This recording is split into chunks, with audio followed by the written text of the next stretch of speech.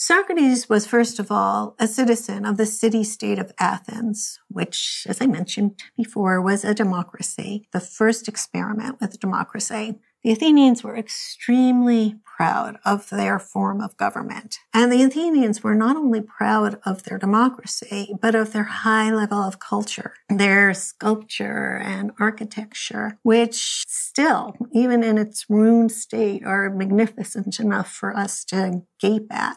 Their playwrights, Sophocles, Aeschylus, Euripides. They were proud of their rhetorical skills and their tolerance for free speech, which they call parrhesia. And they were proud, at least for a while, they were proud of their very eccentric philosopher, Socrates, who was the very embodiment of free speech. Eventually, their pride in Socrates and his habit of questioning all their assumptions wore thin, especially after their defeat to the Spartans in the decades-long Peloponnesian War. For a while, they were occupied with a garrison force of Spartan soldiers camped out on the magnificent Acropolis, and an oligarchy composed of Athenians who had always been critical of democracy, one of whom, Critias, was Plato's own uncle, running the government. Socrates' habit of questioning everything, including Athenian exceptionalism, was not so tolerable at this point when they weren't riding so high. Socrates' obsession was with the nature of arete, human excellence. He challenged the Athenian presumption that just to be an Athenian, to be a member of this extraordinary society, you had pretty much done what you needed to do. You were yourself extraordinary. Socrates so changed the meaning of the word arete that it gradually came to take on the meaning of virtue. It wasn't just any kind of excellence that would win you kleos, recognition, but human virtue. It was one thing to have Athenian exceptionalism challenged when the Athenians were riding high, when they had built up a powerful empire, but it was an altogether different thing after their defeat. In 399 BCE, soon after the democracy was reestablished, Socrates was accused of the capital crime of impiety and of corrupting the youth. He was convicted, imprisoned, and put to death by way of hemlock, a deadly poison. He was our first philosophical martyr. We have no writings of Socrates. Writing wasn't his thing. It wasn't the way he practiced philosophy. Instead, he spent his days wandering around Athens, buttonholing others, rich and poor, powerful and powerless, even slaves, and engaging all and sundry in intense conversations. Typically, he'd ask for a definition for some ethical universal. What's courage, he might ask? What's piety? Don't give me examples, he would tell them, since without a definition of the universal telling me what is essential to it, I have no standard by which I can judge whether these are genuine examples. The other fellow would begin by answering confidently enough, but under Socrates' forceful, focus, interrogation, the confidence would gradually crumble. Often the conversation would end in aporia, which is the Greek word which means no exit, an impasse, a dead end.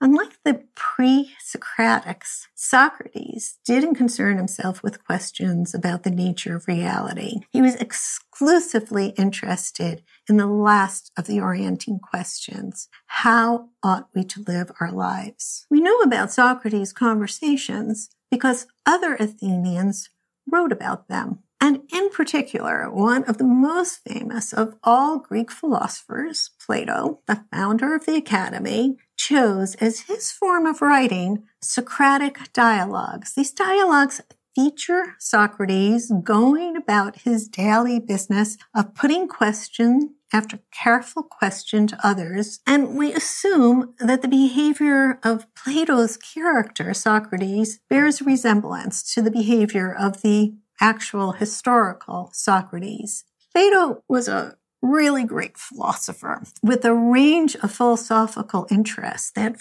far exceeded Socrates' exclusive focus on the third of the orienting questions, that normative questions, how ought we to live? Plato was just as interested in the questions of where are we and what are we as in the normative question of how ought we to live our lives. And yet, throughout his long philosophical development, he lived to about 81, Plato continued to write Socratic dialogues, employing Socrates' techniques of analyzing concepts, probing intuitions, searching for internal contradictions. I think one thing we know about Plato is he truly loved Socrates.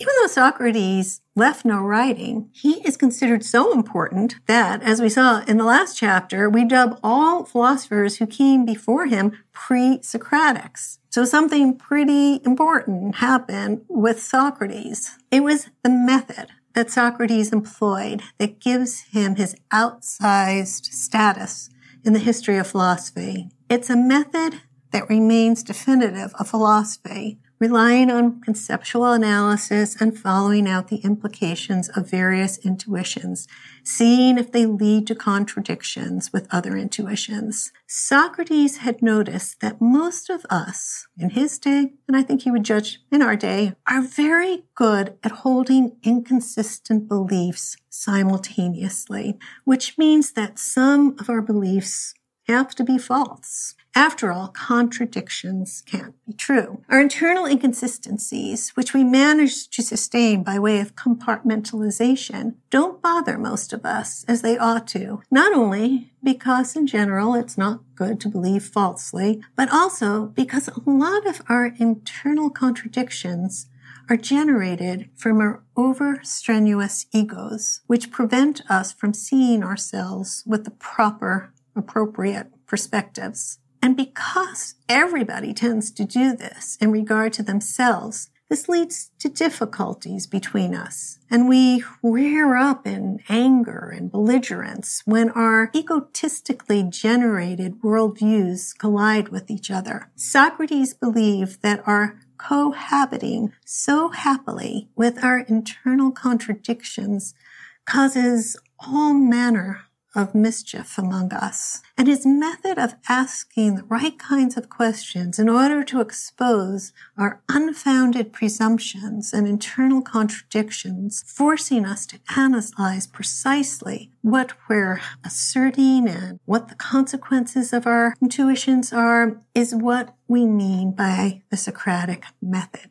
It is an extremely valuable method and one which ought to be more widely employed. It's far easier to employ it in regard to others' beliefs than our own. But Socrates' method is most useful, and in fact, it can be transformative when it is internalized. So when I teach my students, I always try to employ the Socratic method, not trying to force my view of things onto them, but rather examining together, back and forth, their own views and teaching them how they can internalize this method that Socrates taught us so many centuries ago of applying self-critical reasoning to our own beliefs and seeing where they lead.